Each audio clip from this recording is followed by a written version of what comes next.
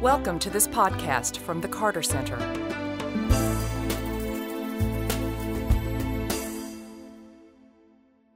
Good evening.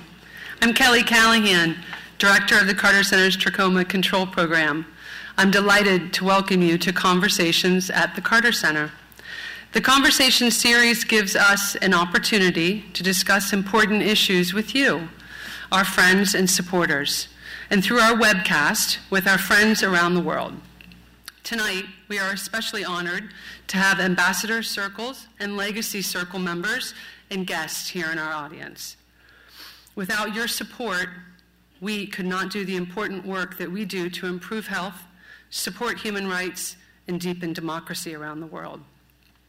Tonight is the last Conversations event of the 2014-2015 series. Please check our website in July to learn about the new lineup planned for this fall. We will kick off the next season with a special conversation in September that features President and Mrs. Carter. Please note, for the last 15 minutes of the program tonight, we will invite members of the audience who have questions to come to the microphones to ask questions. And now it's my pleasure to introduce my co-host this evening.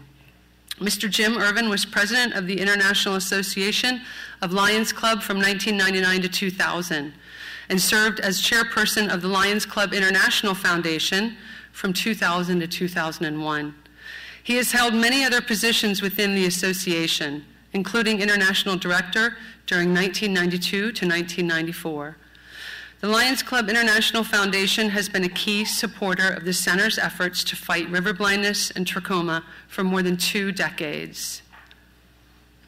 Since 1999, our 2 organizations have collaborated to eliminate blinding trachoma in Ethiopia, Mali, Sudan, Niger, and recently, Uganda. Past President Ervin has personally traveled to see our groundbreaking work in places like Amhara, Ethiopia, one of the most trachoma endemic regions in the world. Given the generous support of the Lions Club and past President Ervin's firsthand knowledge of our trachoma work, we are extremely grateful to have his perspective here tonight. Before we begin our discussion, I'd like to show you a brief video trailer from a new documentary on the Carter Center's trachoma work that will air early next year. This short trailer demonstrates how partners and community can work together with proven and cost-effective strategies to prevent and control blinding trachoma. Please join me in watching.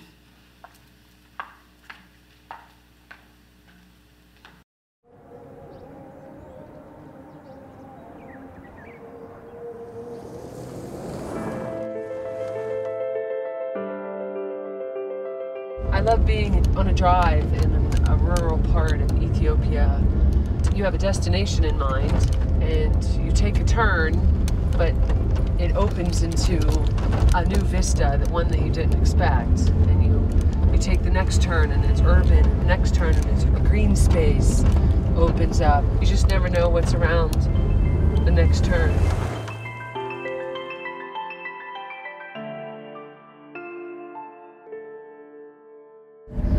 Today is Saturday and we are driving to a marketplace.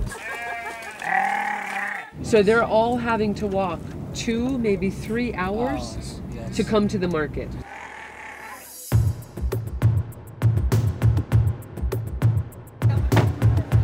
This is Amhara, Ethiopia.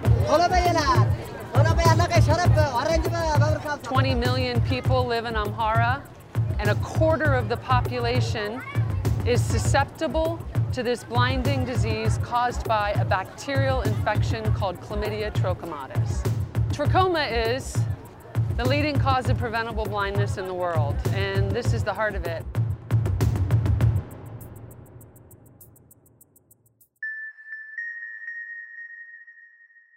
It is transmitted through a fly. This fly breeds on human feces.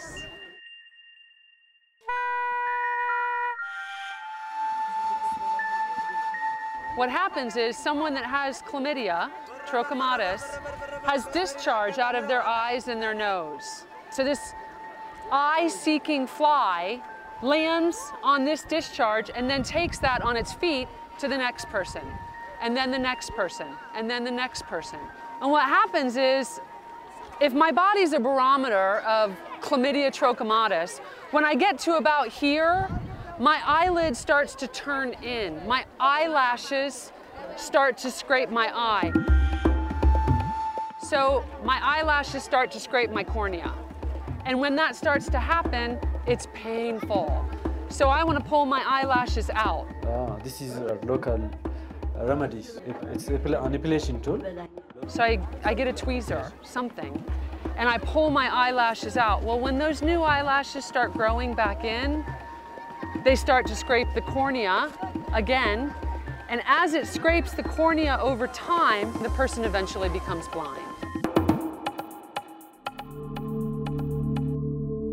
Trachoma traditionally affects the people at the end of the road.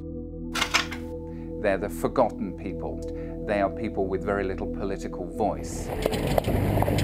Because trachoma is a hidden disease, it's very difficult for people to care. Well, we do care. And we want to reach all of those people. The Carter Center is different. We work in collaboration with the Ministry of Health. We are using the government structure.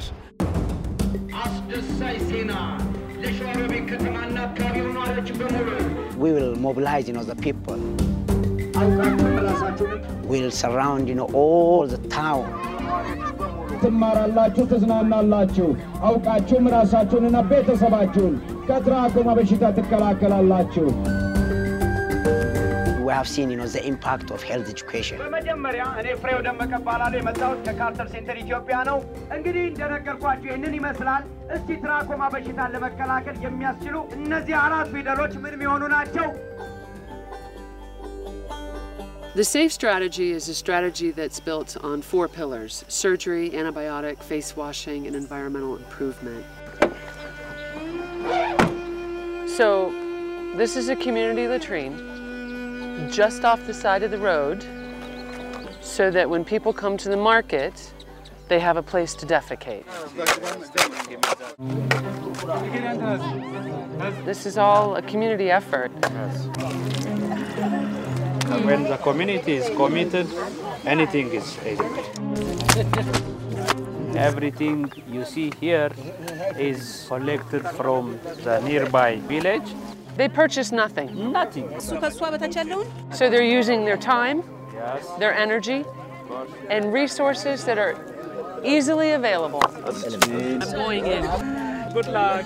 All these bags that make up the wall are from their own sacks. And every piece of wood in here, every stick has come from the community. So this is really nice. I don't see flies on the children's faces. I don't see flies on the adults' faces. See, look at how beautiful her face is. Her eyes, no trichiasis. Beautiful. In my culture, they say the eyes are the window to the soul. Assalamu alaikum. Saying that after the treatment, I'm quite healthy, I can take care of myself, and I'm leading a very happy life. Alhamdulillah. Alhamdulillah. See, this is why we do what we do. This is the SAFE strategy in action. Surgery to take care of everyone that has had trichiasis. Antibiotics to reduce the disease burden. Pfizer agreed to donate this drug. Face washing so the fly has nothing to feed on the eyes and the nose. And latrines so the fly has no place to breathe.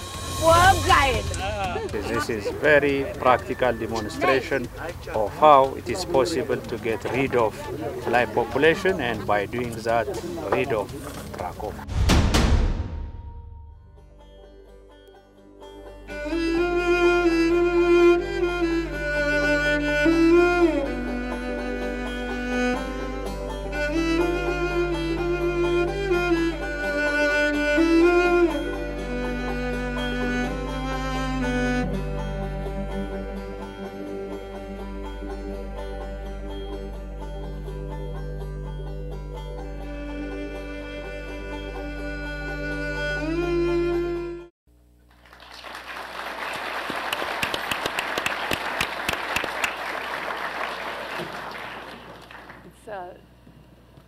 The first time I saw the video, the trailer, I was moved. It documents the work that we do in the field to such a degree that you can see the safe strategies, surgery, antibiotics, facial cleanliness, and environmental improvement. You can see it working.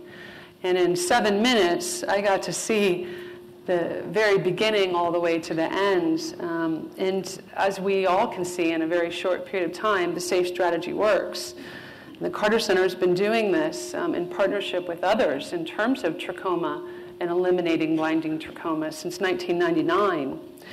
And I think it's really poignant to see the Lions Club, the actual logo on the truck that's delivering health education and on a shirt, and to actually see that the Lions aren't just there in spirit, the Lions are there and physically go there quite often. So I wanted to start the conversation and, reflecting upon the video that we just watched. And Jim, you've been to Ethiopia 5 times, and all in with working with the Carter Center and looking at the trachoma control program. And maybe you can give us your perspective on what you've seen. Kelly, it's just a small part when you look at this and think about what a large country and a beautiful country that Ethiopia is.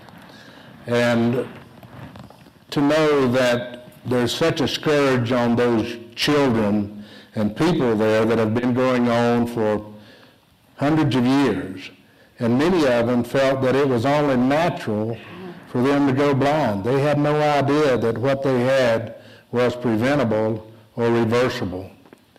And on my first trip, I had an opportunity to meet with the president of Ethiopia, and I shared with him the partnership that we had created and what we were doing with the Carter Center, and that we wanted the government to help us and work in partnership with us toward reducing blinding trachoma.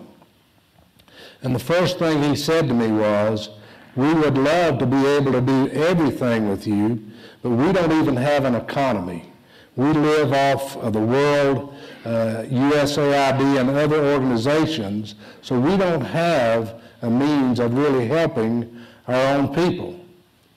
And then on my next visit there, when we spent more than 10 days all around Amhara, out in the bush, going from the top of the mountain and seeing how those people lived, down into those villages, and seeing all of those children that were infected with the trachoma and how they were spreading it. But what I want you to think about tonight, you saw those pictures. All of you here are either parents or grandparents or going to be. And there's nothing that you love more than to pick up that baby and hold that baby and let him touch your face. Well, that's how part of this infection gets spread, because they love those kids just like you love yours. And so what you're doing and what we're doing together is very, very important. And I know that in all of those trips, each one had a different meaning or different things were taking place. And of course, when we were there at the 10th anniversary, and some of the Dr. Frieda Hall and some of the vice presidents from Pfizer went with us, and I believe that was their first time being in Ethiopia and seeing what was taking place, and especially the benefit from the Zithromax that they were providing. And I think they were extremely excited and appreciative of what it was doing. And of course, Sharon, it was her first trip, and she just couldn't believe what was being done, but more importantly, how great the need still is. And Sharon's your wife. Yeah, Sharon's my wife. She was able to go on that trip with you as well. So over those 5 trips that you've taken, in 2000, we started in 17 districts in the Amhara region. And now we're in all 167 districts of the Amhara region. So you've seen this growth and this scale up over time. And given the logistics, I mean, can you even imagine that we could have gotten to this stage, given what the president said then, and now you look at the success that we've seen so far? You know, when we first went in, and some of the things that you learned is, in our country, in our towns and cities, we call them mayors. Well, the village chief, in most cases, has to approve anything that's done. And if that chief doesn't believe that what you're trying to do to help those people is the right thing to do, they don't let you do it. So teaching them and teaching the health workers to teach them was one of the first things that we had to overcome. And of course, when you looked at the beginning and where we are today, it's amazing because they are truly trying to help themselves. And there was a remark in the video that the Carter Center is different. We work with the Ministry of Health. We're also community-based and oriented. And we work with the Health Development Army and the health extension workers in the context of Amhara and Ethiopia. So we have scaled that program massively to size. So in the beginning, in 17 districts, we were only talking about maybe 200 or 300 or 400 people. And now we're talking about 38,000, 40,000 people and mobilizing them in massive campaigns. So given that and given your 5 visits and the remarkable achievements to date, what's one of your favorite memories? Well, after my first visit there with the president of the country, I went back on another visit and there was an area that had been a blind school. And it had gotten to where it was dilapidated and the government was no longer able to continue to keep it up. And of course, you saw how important the water is. And so the Lions of Ethiopia had decided that they were going to help to rebuild this school for the blind people there and help to train them in various ways. And so when I go back for that visit and they're putting in a water well, and the Dr. Tabebi, who's a Lion and helps head up a lot of the programs for the Lions, said to me, "I have a surprise for you."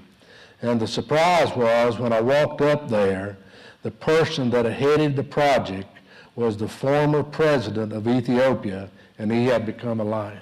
That's an amazing story. That's just amazing. The Lions are a formidable force in terms of partnership and exciting someone about service and partnership. So maybe you could give us a little bit of background about the Lions Carter Center Site First initiative and how that started. Well, in 1988, the World Health Organization said to our Lion leaders that there were some 40 million people in the world that were blind, and 80% was preventable or reversible. And that if something wasn't done, within 20 years, those numbers would be doubled. So our board at that time voted to begin what was known as the Sight First program.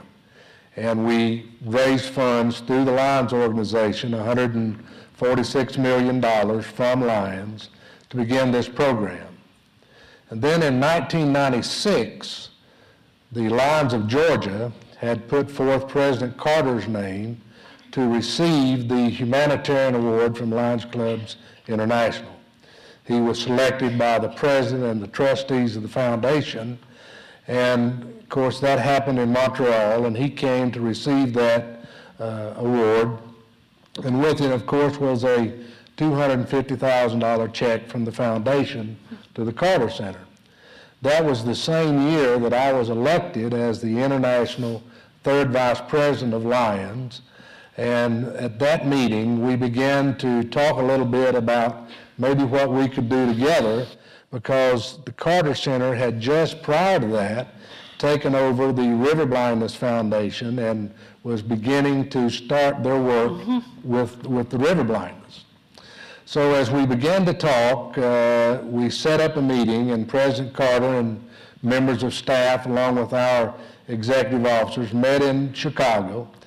And we put together a couple of pilot programs in 1996 that began later, and that was the beginning of our work together. And in 1999, when I became the international president, we had a board meeting here in Atlanta and at the Carter Center, and that's when we made a major commitment and a major partnership together, and we committed at that time $15 million, and that's how we began our work in, of course, onchocerciasis, and then later in trachoma. And it's been a fabulous partnership, And we've just been extremely proud of not only the partnership, but of the successes that we've been able to share. It's really fantastic. And another long-standing partner of the Carter Centers, and with this, has been Pfizer. And I know that you went to Pfizer in New York City in 2000 with President Carter to have a conversation there and thank them for the donation that they committed to making. So maybe you could talk a little bit about that and how the team there, the employees, received you.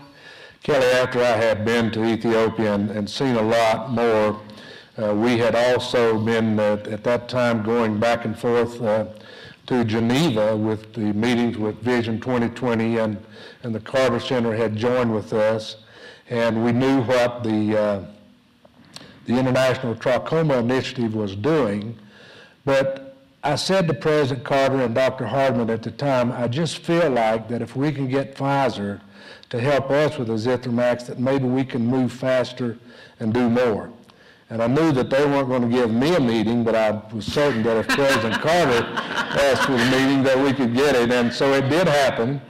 And when we went there, of course, Mr. Steer was the chairman, and Mr. McKinnell was there. And so as we began to talk, there was some conversation about a need that Pfizer had in South Africa as it related to the HIV/AIDS virus.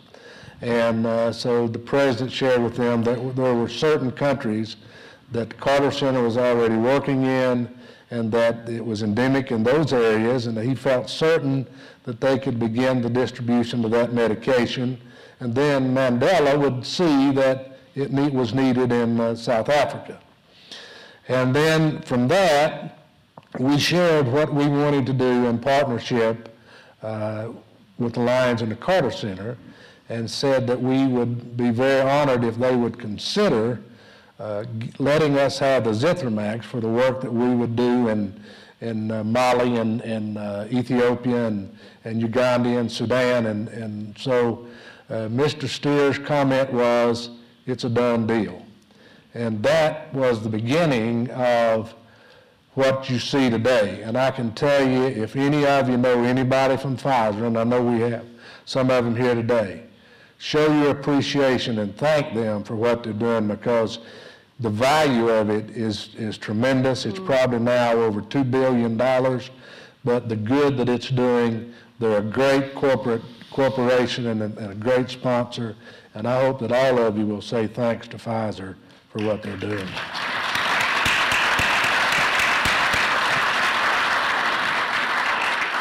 So when you heard it's a done deal, were you just elated? Oh, I was happy. I'm telling you, that was a great day. Yeah, I bet it was. And President Carter was there, and you're all there, and it's a done deal. It's a done deal. And then we went over to the factory where some of the medication was being made.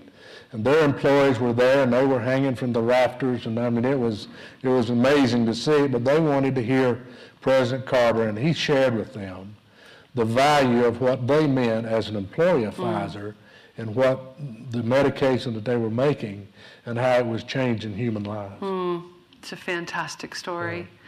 There's been several studies that have been done that a single dose of Zithromax can improve the outcomes of childhood mortality, that children will not die based upon the byproduct of this. So the Trachoma Control Program, in its efforts to eliminate blinding trachoma, has byproducts as well as part of its success story.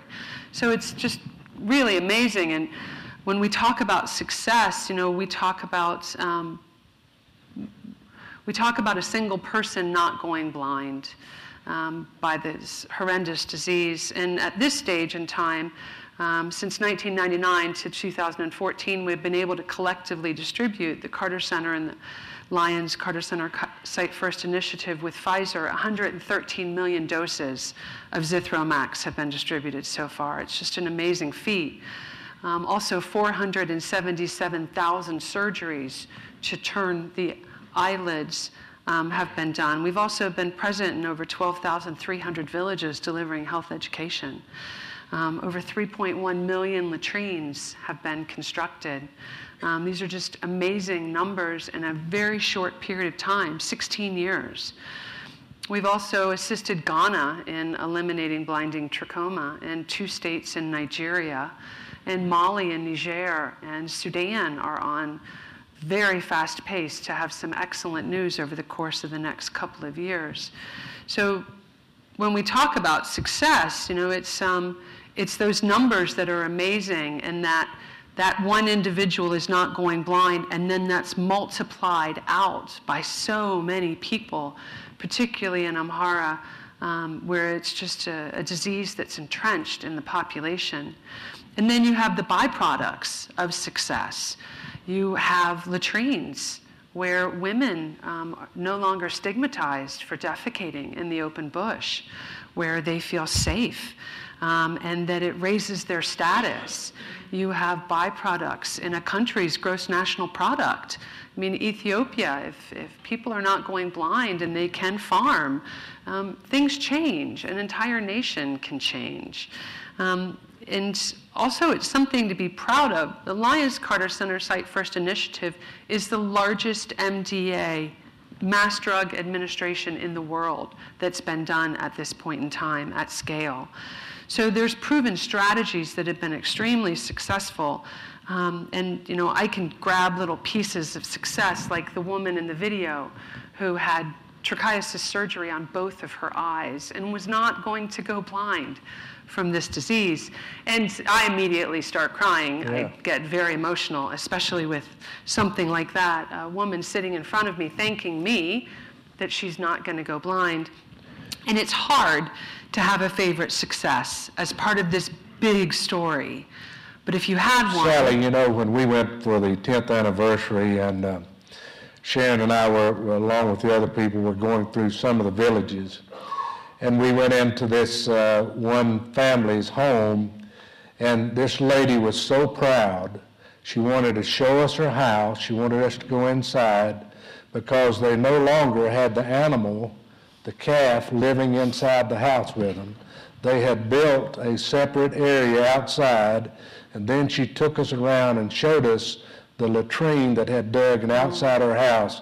And I can tell you, she was more proud of that than if she had a new Mercedes. It was really something. But that's what you're doing. We, in this country, we talk about quality of life.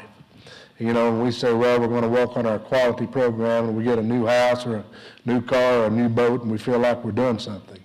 But if you think about those countries and what you saw is an improved quality of life for millions of people, is to not only save their sight, but in many cases, to have one good glass of drinking water every day. Now that's an improved quality of life. Absolutely. And one of the things that the video, the trailer, the 60-minute video will talk more about is the lack of water and how difficult it is for people to get 2 or 3 handfuls of water to keep their children's faces cleaned and for their own facial cleanliness every day. So as part of this story of success, well, in one of the at the same trip, we were going into some of the schools, and at first it was very difficult to get the schools to accept the SAFE program. But once they understood what it was all about, the teenagers in the school created a play about the SAFE strategy, and they would put that on for the smaller kids. And they took on the responsibility to make sure if they had a sibling, a younger brother or sister, that every day before they left, whether they were going to school or whatever, is that their face was washed and that they were clean. And then they had put, where they had built their latrine, they took a bucket about the size of a paint bucket, and they put little pinholes in it and filled it with water, and when they came out of the latrine, that's the way they washed their hands and their face. So it was the beginning of them getting to understand how important face washing was for them. It's been a revolution. I mean, the video that we showed had, the children had lots of flies on their faces, and there are still. I mean, we'll talk about challenges. There are still lots of flies and lots of children with faces that have flies on them. But as a progressive success story, There has been more water points. There are more people that are changing their behavior. They're using these tippy taps, as they're called, and people are washing faces, so we see less flies on the faces. So it's been a huge success and really a cultural behavioral change story.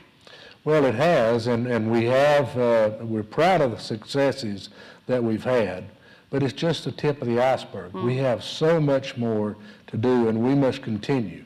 And that's why all of you as supporters of the Carter Center, that's why you're very important in this process. We need you to help us help others. So in terms of that, Jim, let's talk about challenges. You know, there's lots of challenges in terms of civil conflict, such as South Sudan and accessing areas there. Some places are hard to reach as well. In Mali and Niger, we have challenges there. And then sustaining these marked impact points that we've had in terms of facial cleanliness and latrine use. Access to water is an issue. Rebuilding these latrines is also an issue. And funding, attracting more partners, raising awareness globally. There's been a great upsurge in the global trachoma program. There's a great need and proven cost-effective strategies. But, you know, again, there are incredible challenges. Can you pinpoint or poll a challenge that you see as one of the greatest that needs to be overcome? Well, the greatest right now, I think, is the F&E, is the continuous work on teaching them, of getting them the water, of getting them to understand how important that is, and as well as the latrines. And when you look at the millions of people that are there, and you hear the numbers, you think it's big, but it's not. It's just a very small amount compared to the size of the country and the needs and what's left to be done. So we got a lot of work ahead of us. And Ambassador Peters, in her opening remarks this evening, talked about those that are at risk. 232 million people globally are at risk of blinding trachoma. And we have 5 years. The goal is to eliminate blinding trachoma by 2020. So we have great odds ahead of us.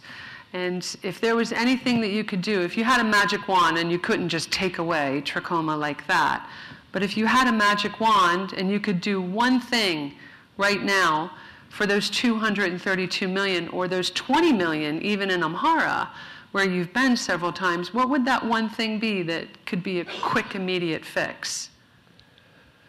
Well, I think if I had the higher power from upstairs, I think first thing I would say that I would hope that, and I know everybody has different beliefs and religions, but I would hope that God would continue to give us the strength to serve and the courage to care. Because right now we need more people. We need, if we could get corporate America, not just Pfizer and some of the pharmaceuticals, but all these people that are making big money, to realize that there's a great need for humankind around the world. And many of you all work for these corporations and may have some influence on them. But if I could do that, I'd say, Lord, please bring us more people to help us. We're proud of what we've done, but we need more people to make this thing, to eliminate the backlog of preventable and reversible blindness. And that segues us lovely into the future, and our partnership with the Lions is so important, and Pfizer, the Hilton Foundation, and all of our individual donors that are staying the course with us, and we need to stay the course. We need to work harder. We only have 5 more years. So in terms of that, there's still quite a bit that needs to be done. From our commitment, you know, after the 99 meeting here, each year we got our international president and officers to come here to visit with President and Mrs. Carter so that they could see their commitment to our partnership as well as to be updated and to see how from those first days of what was being done to the numbers today. And you look at Paul Emerson and Frank Richards and the work that they've done to help contribute, it's amazing, and they've seen it grow too. And to both of you, thank you for what you've done. I know President Carter became a Lion when he left the Navy, and he was motivated by a great need to serve. And that brings me to a question I've been wanting to ask you. What motivated you to become a Lion? Well, my neighbor was a member of the Lions Club, and they used to have what they call an out-of-den every 5th Tuesday. And he'd always call me and say, "Jim, why don't you come over and help me?" And he had a little lake camp between our house and his house. And that's where at that time, it was all men, and they would come out and cook steaks and barbecue and have a big time. But I was always there cooking. And about 5 or 6 years later, one of the members said to Benny, "Benny, when are you going to ask Jim to be a member of the Lions Club?" And he said, "Hell, I thought I had." So that's how I got to be a member of the Lions Club in 1977. So you thought you were a Lion for Well, I felt like I was. I was doing a lot for them. So what motivates you to serve? Well, when you have the opportunity to be in a position I've been in, and you see the needs around the world, trachoma, river blindness, people going hungry, there's a great need, and there's never enough of us that are willing to do that. And I get excited. I always say to my Lions friends, we have shared opportunities, but we have shared responsibilities. And I think that's the same for all of us in this room. It's wonderful when you see the smile on the face, when you see that woman right there that smiled, knowing that she's not going blind. You can't get a better reward than that, in my opinion. So that's why we do it, is seeing the good that comes out of it. Well, I've heard you say several times in the past couple of years, and I quote, "It's heartwarming to see a miracle happen." Oh, it is. And I've seen you get pretty choked up. You've told a couple of stories. We were with President Carter a couple of weeks ago, and I saw you try and stop a tear or two from coming down. Well, you know, if you look at that film, and if it doesn't do something for you, then you don't have any feelings, you know. And it's those warm and fuzzies in your life that really make a difference.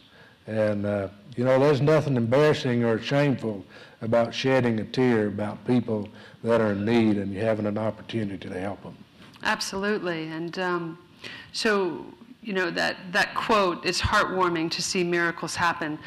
This partnership that we have is a miracle in itself. It's unique, very unique. And I understand Lions is coming up on their 100-year anniversary. In 2017, we are going to be celebrating 100 years of service. We're very proud of what we've done. We're now in 208 countries and geographical areas around the world. With every Lions Club working under our We Serve motto to make their community and the world community a better, safer place to live. We've been very proud that President Carter has been a Lion. We feel like that when he served as district governor and then chairman of the Council of Governors in Georgia, went to that international convention and saw people from different countries around the world and the work that's being done, we know without a doubt that it had a great influence on what he began and wanted to do here at the Carter Center. So really we're very amazing. proud of him as a Lion, and he's been very supportive of us, and we're grateful for it. It's really fantastic. You know, we talked about a bit of the challenges, and we've talked about partnership, and I just want to mention, as we talk about miracles and the spread of the Lions, that our offices, our programs in Ethiopia, Mali, Niger, and Uganda are heavily influenced by the Lions in country.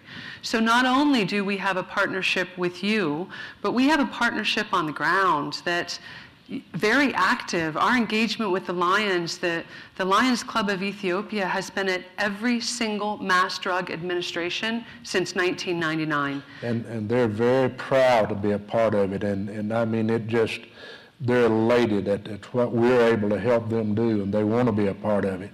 And I know that there's a lot of you in here that are members of other organizations, and we applaud you for the efforts that you're making, and because we know that you're making a difference in some way in someone's life.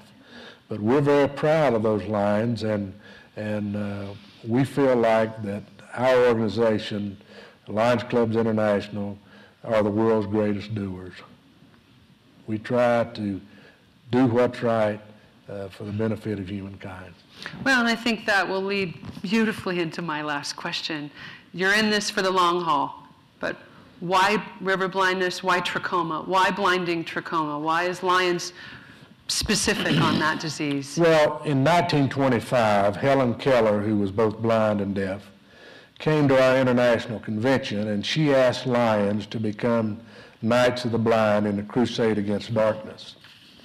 And as we worked in our communities and collecting eyeglasses and doing surgeries and things throughout communities here in America and other parts of the world, and then when the WHO came to us and shared with us the need, we felt that it was the only thing that we should do, is that we should accept that responsibility and do all we could to help eliminate the backlog of preventable and reversible blindness.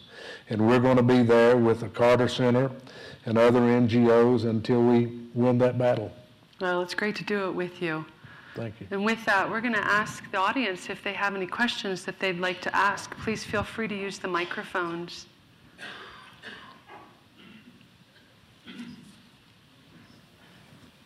There's microphones on either side of the stage or either side of the seating area. Please feel free to come right up. Kelly, I think you can hear me. Yes, ma'am. I have a question. I'd like you to talk a little bit about the research you're doing on whether more intensive drug treatments might speed the end of the scourge. Ambassador Marianne Peters just asked about a research project that we have formulated and are looking at starting in the Amhara region of Ethiopia.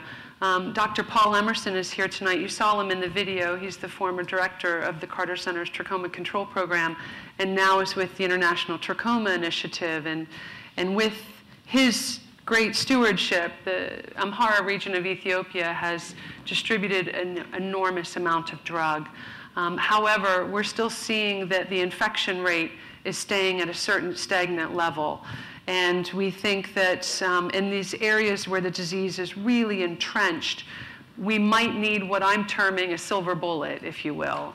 So looking at targeted zithromax, use of the drug, 100% of the population, and then targeting children ages 1 to 9 the second week, and then targeting them again the third week. So quick succession and a sustained facial cleanliness and environmental improvement.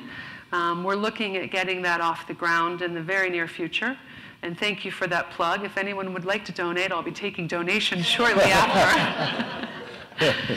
We're really excited about this. And Dr. Emerson has graciously agreed to enter into this study with us. So we're looking forward to it. We think, and the theory is, this is theoretical. It's something that was hatched probably in my sleep, but theoretically, if we can get this done quicker, we have less suffering, and we use less drug. And we don't have to sustain the efforts. We can look at environmental improvement, facial cleanliness, water. We can look at other options and other things that are necessary once we stopped the infection and the transmission of the blinding trachoma or chlamydia trachomatis. So we're looking at it, and we hope to start it in the next couple of months. It's a really big study, and it's very exciting. Thank you for asking about it. You talked about having a goal of elimination in 2020. Yeah. So do you have metrics around, what your baseline was and what's happening in terms of reduction and that kind of stuff? And are you able to share that, or will you be sharing that later in the program? That's an excellent question. Thank you. We do have absolute baseline, and when we started, what we do is we carry out surveys to look at the prevalence of TF, trachoma follicular, in children ages 1 through 9, and then the population, and also TT, trachoma trichiasis, how many people in the population have at 1 to 5 eyelashes or more than 5 eyelashes touching the globe. So we look at all of this, and we have a baseline of when we started, and then we start doing the interventions, all 4 pillars of the SAFE strategy, and then we look at that after a certain number of years. So we have markers, and we have baselines. So we have quite a bit that we have been able to document and put into maps. And we can show colors, and red is good, red is bad, green is good, and we can see that over time, what has happened in each country where we work.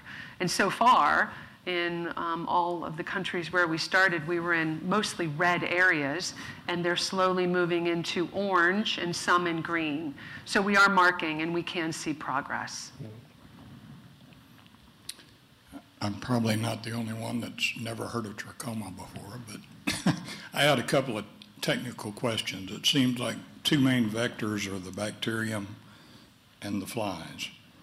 And in hearing articles about what DDT did with bed bugs and how many years, are there people doing research on the fly reduction process, or are there people doing research on the actual bacterium? We know the Dithromax, I guess, works on that bacteria, but are there also sources of that bacteria? Is it in the ground? I just don't know. It's an excellent question. We're carrying out studies with the University of California, San Francisco, the Proctor Foundation. We've done quite a few studies with them over time that Dr. Emerson had initiated. And we've looked at infection rates. We've looked at different aspects of the follicle in the eye. We've also looked specifically at targeting what's called WASH interventions, water, sanitation, and hygiene specifically. And also we've done studies with Emory University. There's lots of different intervention studies that are being done, and also looking at infection rates. There's been studies on how can we look at the face to see the discharge on the eyes and the nose and then count the flies, putting in community latrines and household latrines. Does the fly population go down? So there is quite a bit that's been done over time to help us formulate moving forward. The Carter Center has a program review every year. We bring together all of our partners in our countries annually. We are data-driven and outcome-oriented. So we look at the data. We sit down in this room and we put the data on this big screen and we talk about it. We also talk about what has worked and what has not worked. And we've done this for 15 years, so we have proceedings that are about this thick for the past 15 years. So this year, we actually looked back. We went through all the studies that have been done, what worked, what did not work, what needs to be changed. So we called that program review Looking Back, Moving Forward, and took what was already done. We don't have to reinvent the wheel. And what can we do? How can we use that information to move this program forward in a faster way? We only have 5 years. So sort of a long answer to your question, but thank you. You spoke of trying to recruit new interest in your programs, your health programs, your peace programs. I recently discovered the Junior Philanthropist Program through the Carter Center, and I've sponsored one of my students. And I'm wondering what the Lions Club does to generate interest in the youth. Well, we have several youth programs. We have our LEO program, which is for the younger young adults in Europe and in Latin America. And then here in the United States, the age are for high school students that are members of the LEO Club. And then we have a program that we call the Lions Quest program, which is a life skills program. And that is right now in about 35 different countries where we're trying to help the young people to grow into productive adults, to avoid drugs and alcohol and violence prevention. So we're very big with helping our youth. Jim, I understand your 13-year-old grandson, Dylan, is going to go to an annual meeting in Honolulu. So, he's going to be excited. I told him he had to wear some glasses that he couldn't see through. But this is part of that. You're not just generous. Well, we won't talk about that.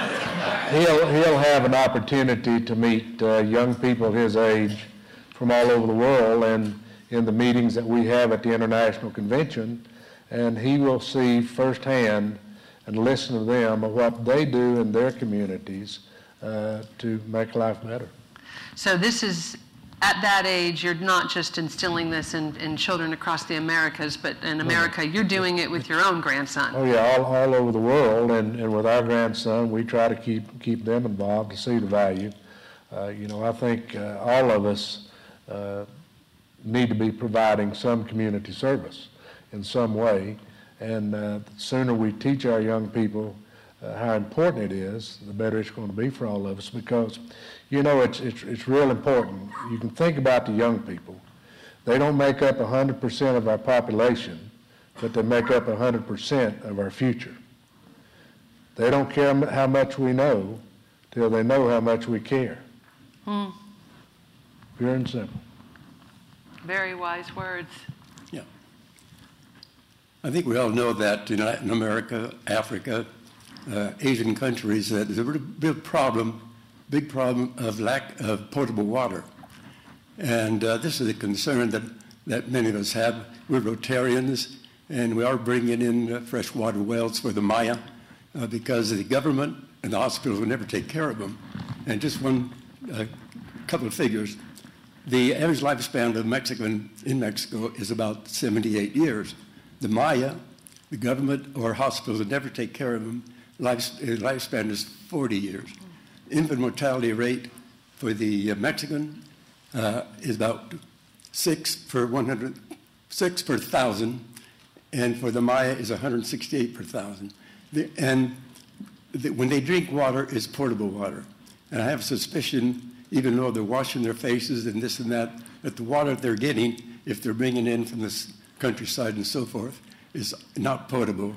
And this is what brings about deaths of children and also adults. So what is the Carter Center doing in terms of bringing in potable water? It's a really good question. The Carter Center's flagship program is the guinea worm eradication program, and it's sort of where I got my legs. In the past 19 years, I started with guinea worm eradication, and that's always been the big question. What are we doing about potable water? And the problem is that it's so expensive and it's so challenging, and all of our resources would go specifically only to water. We advocate for water sources. We work with governments, with ministries of health. We work with other partners to advocate for water. We provide filters in the guinea worm program to filter water, but we can't do it everywhere, so we focus on our niche of elimination, eradication, and control, and we advocate. We give specific line listings. We, again, are data-driven. We have line listings of every location where we're working, and where is water, where water isn't. If there is water, does it need to be rehabilitated or repaired? And we provide those line listings to the Ministry of Health, to the ministries in the country, and to other partners as well, and try to advocate for something to be done in that particular area. It's a very, very challenging question, a challenging topic as well. With finite resources, what do you focus on? And unfortunately, water is extremely expensive, so the Carter Center chooses to focus on those diseases that are affecting the poorest of the poor, and trying to help eliminate those as quickly as possible.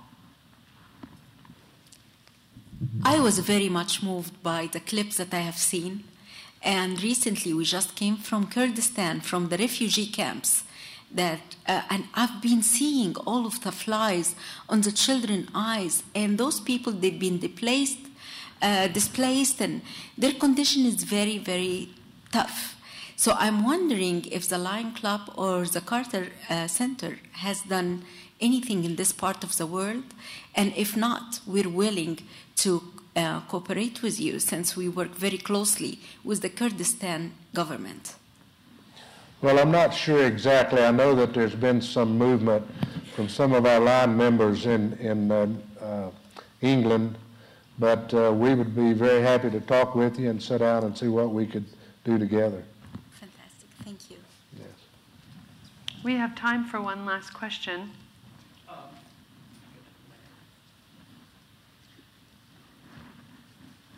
My name is Jordan Ryan. I'm the new Vice President for Peace Programs here at the Carter Center. So welcome this to the is Carter Center. my first opportunity to hear a presentation, and I just want to really congratulate both, obviously, the Carter Center, but the Lions Club and your personal involvement started a long time ago. And I think the partnerships that you've spoken of are so important. But you had intimated that one of the real difficulties that you face is in the war-torn countries. Mali now is fighting, South Sudan, obviously, where you've worked personally for a long time, and spills over into places like Ethiopia. What have you seen as, both of your, since being able to talk to presidents and others, of that link between the need for peace and obviously the most important thing of health, especially for those most vulnerable, and how is it impacted on the work of the Lions Club and the Carter Center? Is it just able to do nothing, or can you get around it? Or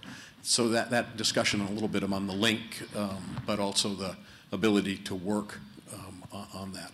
And I think the final point that you made is on the engagement of the government being so absolutely important, especially the village chiefs and the tribal leaders can make such a difference if they get behind it. Do you have programs where colleagues, say, in Ethiopia are going to Ghana or to Mali to do sort of bringing either lions together or workers from the field together to really share that kind of experience of what they've done locally that can make a difference in terms of the spreading of knowledge? Thank you. Absolutely. We have, we have what we call an All-African Conference, of which many of our line members are part of, and they go from country to country and helping to make certain that these programs are working effectively. But what happens when you ask about the government? As Lions, we'd never give any money to any of the governments. It's always gone to some other NGO or either to the Lions to do the work and to monitor and to make sure that everything is kept in perspective. But what happens in many parts of the world is that you'll have a government and you'll be working with them, and all of a sudden they get voted out of power and the other governments don't want to do anything. So there's always that challenge, whether it's as Lions or the Carter Center, but it's a problem sometimes.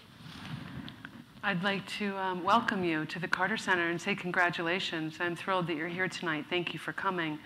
I think the Carter Center is unique in that we're community-based, and we work directly with the communities and where we're working.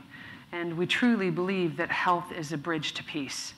And it's evident. You know, President Carter brokered the Sudan, the ceasefire, the guinea worm ceasefire that gained us entry and started an entire program in a country that was incredibly war-torn at the time. I was fortunate enough to work there for 5.5 years and experienced major challenges. However, the program being based in the community made it sustainable. So despite the fact that we might have had changes taking place and there might be someone else in that environment, the community-based organizational structures that the Carter Center works with, whether it's guinea worm or blinding trachoma or river blindness, can pretty well overcome some of those issues. We're thick-skinned and we're not risk-adverse. There are places where the poorest of the poor are suffering from diseases that need to be eradicated or eliminated, and we go where we need to. We also rely on the expertise and the amazing communication of the chiefs and the village police and the elders and people that live there.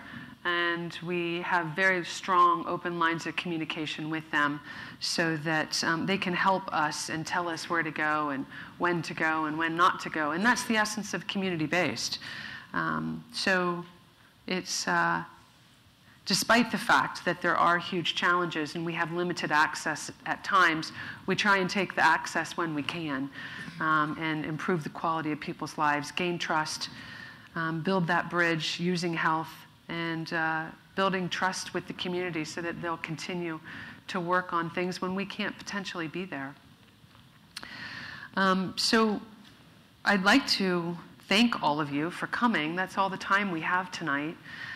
Jim, I'd like to express my deepest gratitude. You just really have been phenomenal, and I'm so pleased that you were here and able to share so many amazing stories and really focus on the essence of partnership.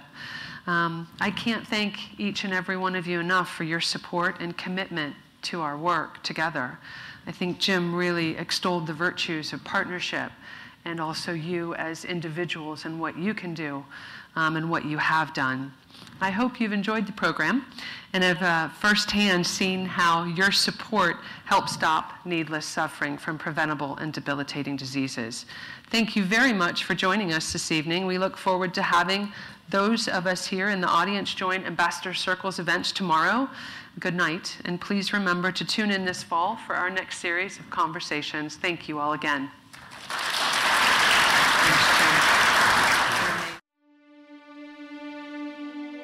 This has been a podcast from the Carter Center, online at cartercenter.org.